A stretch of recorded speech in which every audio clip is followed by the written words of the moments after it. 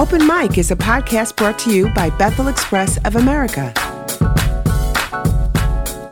All right, we're back.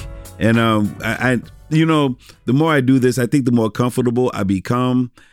There were some people that really spoke into my life and spoke into me. They said, Mike, this would be a good idea. If you did this, you should do a podcast. You have so many stories. You know how to say things the right way and everything. And I'm like, I don't think about this kind of stuff, to really be honest with you. But I must say, I am definitely enjoying this. So I hope you're enjoying this as much as I do. And, I'm going to just go back to old school for me. Not only is he in the building, but he's in the booth. Andrew the Hero Went, small H, my man. Just making everything sound nice and purdy and everything. And speaking of purdy, my wife, Julia, she's behind the mic. Say hi. Hi, your girl. Yeah, there you go. Hi. Well, she's the moderator and host of all of this. So I just let her just run with it. So take it away. Why, thank you, dear. How often were you called Pastor Michael Peace outside of the four walls of Bethel Christian Fellowship? It's kind of interesting. As rare as it was for me to ever be called Pastor Michael Peace, I was called Pastor Michael Peace more outside of the building than I was inside the building, which is kind of interesting. It's kind of, I don't know, let's make believe James Brown got saved and became a pastor. Would people call him Pastor Brown? Pastor James, I don't know. You've been calling this guy James Brown all this time, and now he's a pastor. And so I not that I put myself on that same level, of course not. But in terms of the mindset of the fact that, I was in the public eye, not like James Brown or any of these other famous people, but I was in the public eye. I do not want to pretend that, I was not, because I know I was. I was on MTV. I was on BET. I was on, even some of the major networks too. But, you would not know. I mean, our neighbors never knew what we did. We were just neighbors to our people right there in the hood. It was just that. But just the same, in the church, people just knew me as just that guy, just a normal guy, he records and stuff, but it's just Mike Peace. There was a little boy in our church. He said, Mike Peace, and this kid was like in third grade. He said, Mike Peace, my friend found out that I know you, and he was like really like blown away that I know you and everything. And he's like, you're just a guy, and part of me was like, thank you. And the other part was like, well, can I get a little bit more love than that, But outside of the church building, outside of Bethel, people on occasion would refer to me as, Pastor Michael Peace or Brother Peace, Minister Peace, Minister Peace, or they would just introduce me and they would say, this is Michael Peace and he's a pastor, at Bethel for Gospel Church or Christian Fellowship and stuff like that. So, but it happened more outside of the church building than it did inside the church. But I was good either which way. I never felt, I've, because especially if you are in ministry, I'm more about, some people are about titles. I'm about testimonies, your titles don't really, take you very far. Your testimony gives you a lot of credibility when you need to use it in terms of a need to make good use of an opportunity to minister to somebody. I think was it cultural too, wherever you were, like church culture or street culture or black church culture is how they would address you as that? Yeah. Even today, right here in this neighborhood, I have introduced myself as Mike. All they ever see me do is play drums or set up equipment when we do our outreaches every week here. People hey, Pastor. Hey, yo, Pastor, what's good? How you doing, Pastor? Hey, preacher, how you doing? They've not ever heard me preach. I've always introduced, I have not one time, not to this very day, since 2012, and we've been here now, but we've been here since, we've lived here since 2016. 17. Yeah, 2017. I've not one time have my lips ever said that I'm a pastor. I'm Mike. What's your name? Mike. And so it's an interesting phenomenon. But I guess they say, how does the saying goes? If you are what you really think you are, the people would tell you. So Yeah. I guess I think I'm a pastor. So they tell me. Yeah, you weren't self-proclaimed. Yeah. Oh, no, you didn't. Let's move it on. So you talked about the end of your rap career and started being on staff, paid staff member at Bethel. Did you change your approach in ministry? No, this is not going to sound right. The only difference between when I was traveling and doing this and not traveling and doing this was I got a paycheck. That was the only difference. I did not do anything different or more special or anything like that. The only difference was the paycheck. And you got to remember, I was approached about this. I was not seeking it or pursuing it. For me, I was just, Lord, I just do not want to be a ghost dad. That's all I cared about. And I was cool. I was cool to work at a Walmart. I was cool, to do whatever I could do to just be a father at home, for our son to come home every day to a father. That was all I really cared about. So it did not really matter to me. That's pretty much it. Yeah. I think when I first met you, your call was, because we talk about fivefold ministry now, which was a really big thing, like within the past 10 years. Right. Early in the 80s, 90s, you really only heard of a pastor, you heard of the evangelist, and then the teacher, which you have that teacher anointing and gifting. Also. Right. And so, but your main thing really was in how you married them together, was being that evangelist. Yeah. And that was the only call that you wanted, I think, at the time, or knew that God had called you to. And it was the only one that I really recognized definitively. Right. Of course, the Lord continued to develop me in ministry that, I definitely did, excel, for lack of a better way of putting it, as a pastor. But one of the men who helped me become a Christian, Rick Rocco, I won't forget, he said to me, he says, you are a pastor with the heart of an evangelist, and that really meant a lot to me, because he knew me since I had gotten saved, and he recognized God's call and what God wanted to do in my life in particular, and he said nothing. And then he said publicly, he said, nothing could beat a pastor that has the heart of an evangelist. He says, because he will always be concerned about your soul, and that meant a lot to me, and a whole lot. So it changed from being an outreach and helping people to find salvation, and then being placed with someone who did follow-up for you, basically, because you did not do it as a Michael Peace Evangelistical Ministries. Yeah. So when you switched over to youth, because you had always worked with youth since you got saved, it was more a shepherding kind of thing? Yes. So you're still basically in that, just different age groups. Can you share what age groups you worked with? It's kind of interesting. When we were traveling the country, I was being asked to speak in assembly programs throughout the course of the week, and then we would do concerts in the evening time, or do a juvenile detention center, or whatever the case may be, or I would do assembly programs all week, and then advertise the concert at the end of the week, which would have been the time I would have been able to do my music and give an appeal for, give people an opportunity to give their life to Jesus, because of course I could not do it during school time in a public school. And it was kind of interesting, because I started doing high schools only, and all I wanted to do was high school kids, 9th, 10th, 11th, 12th graders. And as time elapsed, and I won't forget this, a brother said to me, he says, you do really well when you talk to middle, J-high kids.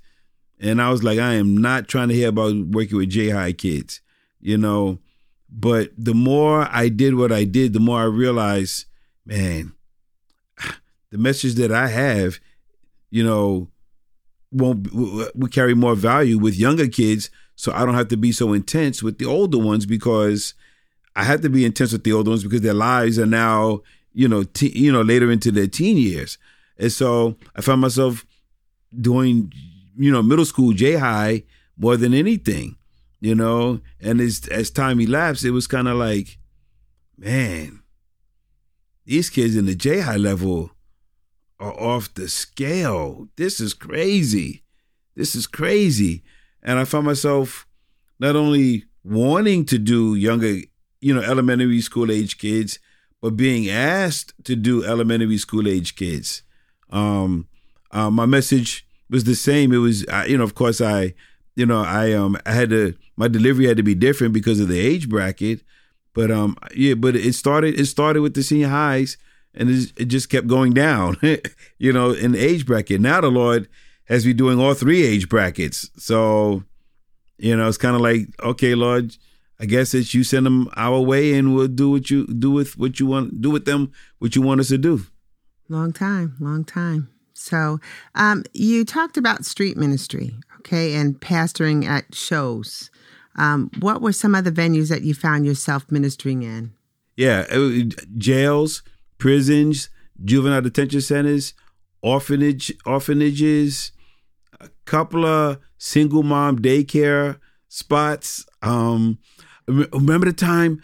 Oh, I'll never forget this. We were in Dunbar, Florida, and I walked into the area where all the single moms had their babies, and the babies were just crying.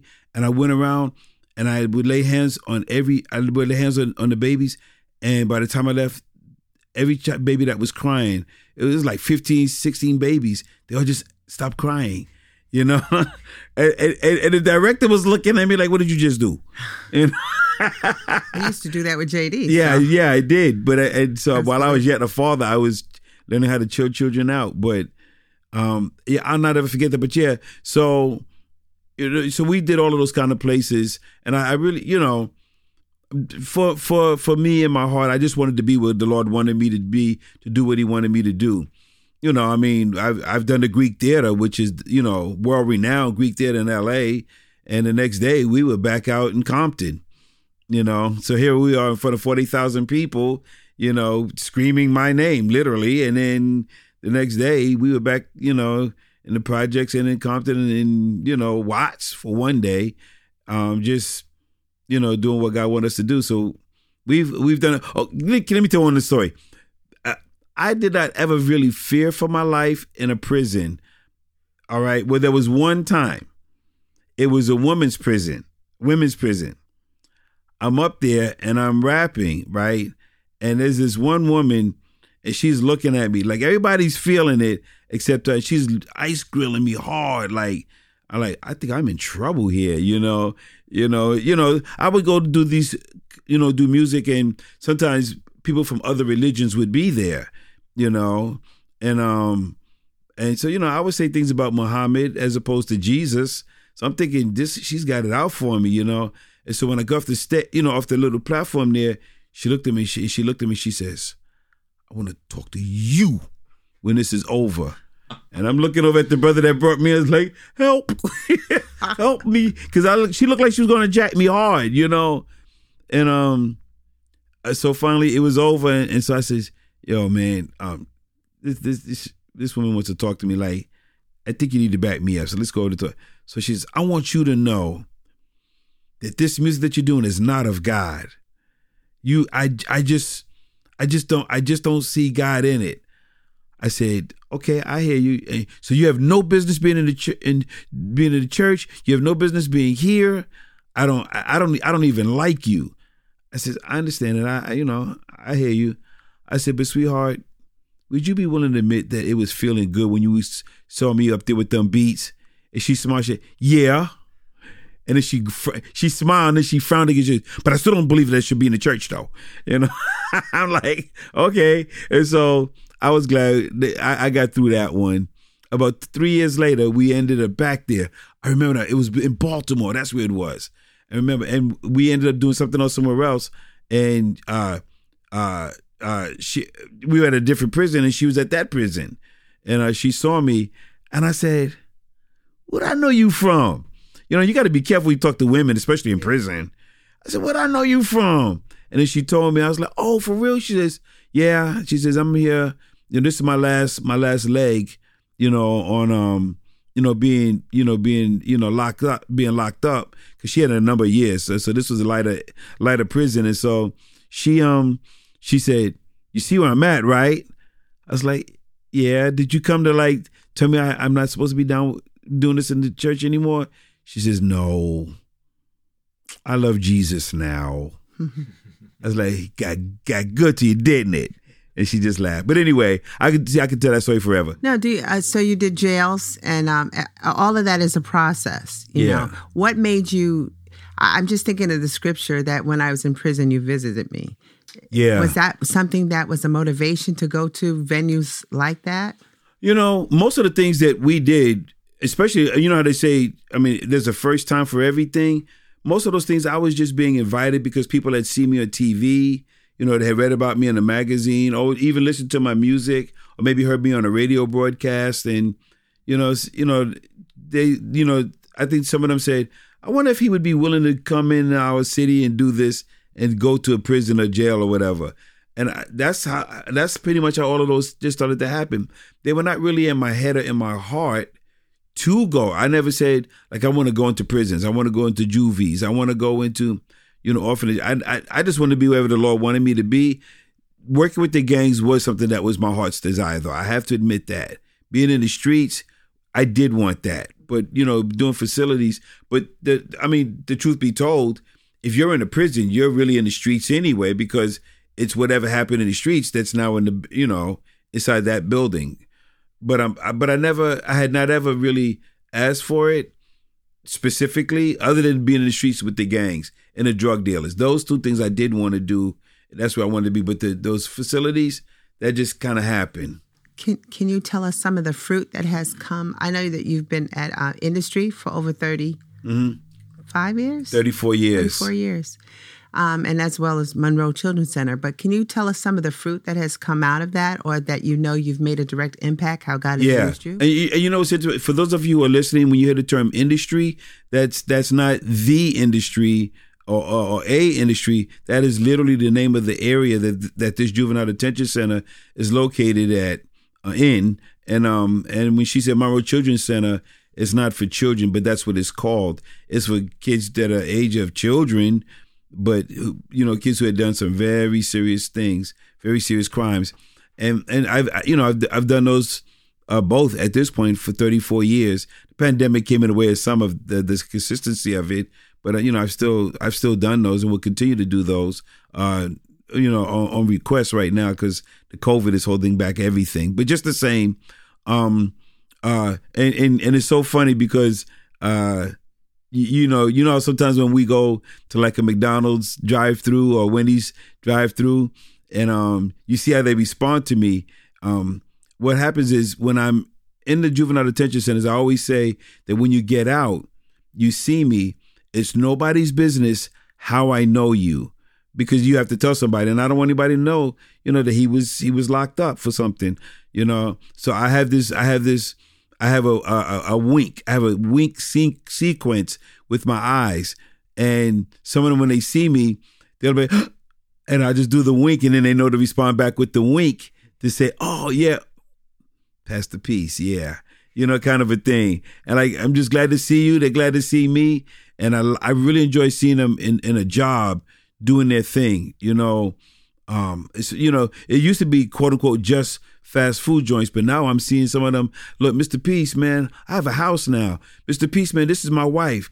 Mr. Peace, this, I became a father when I was locked up, but this is my daughter now, and she's 4, and I'm engaged now, and that kind of stuff. And that really does my heart a whole lot of good when I see these young boys, because it's mostly boys that I've ever really worked with in juvenile detention centers. Girls too, but nowhere near as many as many as with the boys. And just to see them out on the outside and doing the right thing, and just, like we say in the streets, handling their business.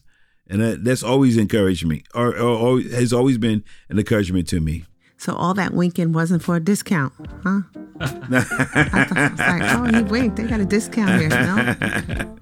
Wow. Well, it's amazing, though, when you look at the streets and you look at those that are shunned, put away or seem that they're forgotten, that God has used you and others like you to go and bring the liberating word of the gospel of Jesus Christ. And I, as your wife, have always been very proud of you in the fashion that you've done and the fruit of what's in. So I always admire you for that because, you're a good guy.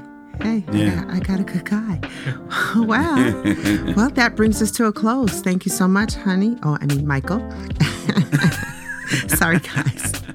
Thanks for listening to our podcast today. And please make sure that you're able to subscribe to it any way you can.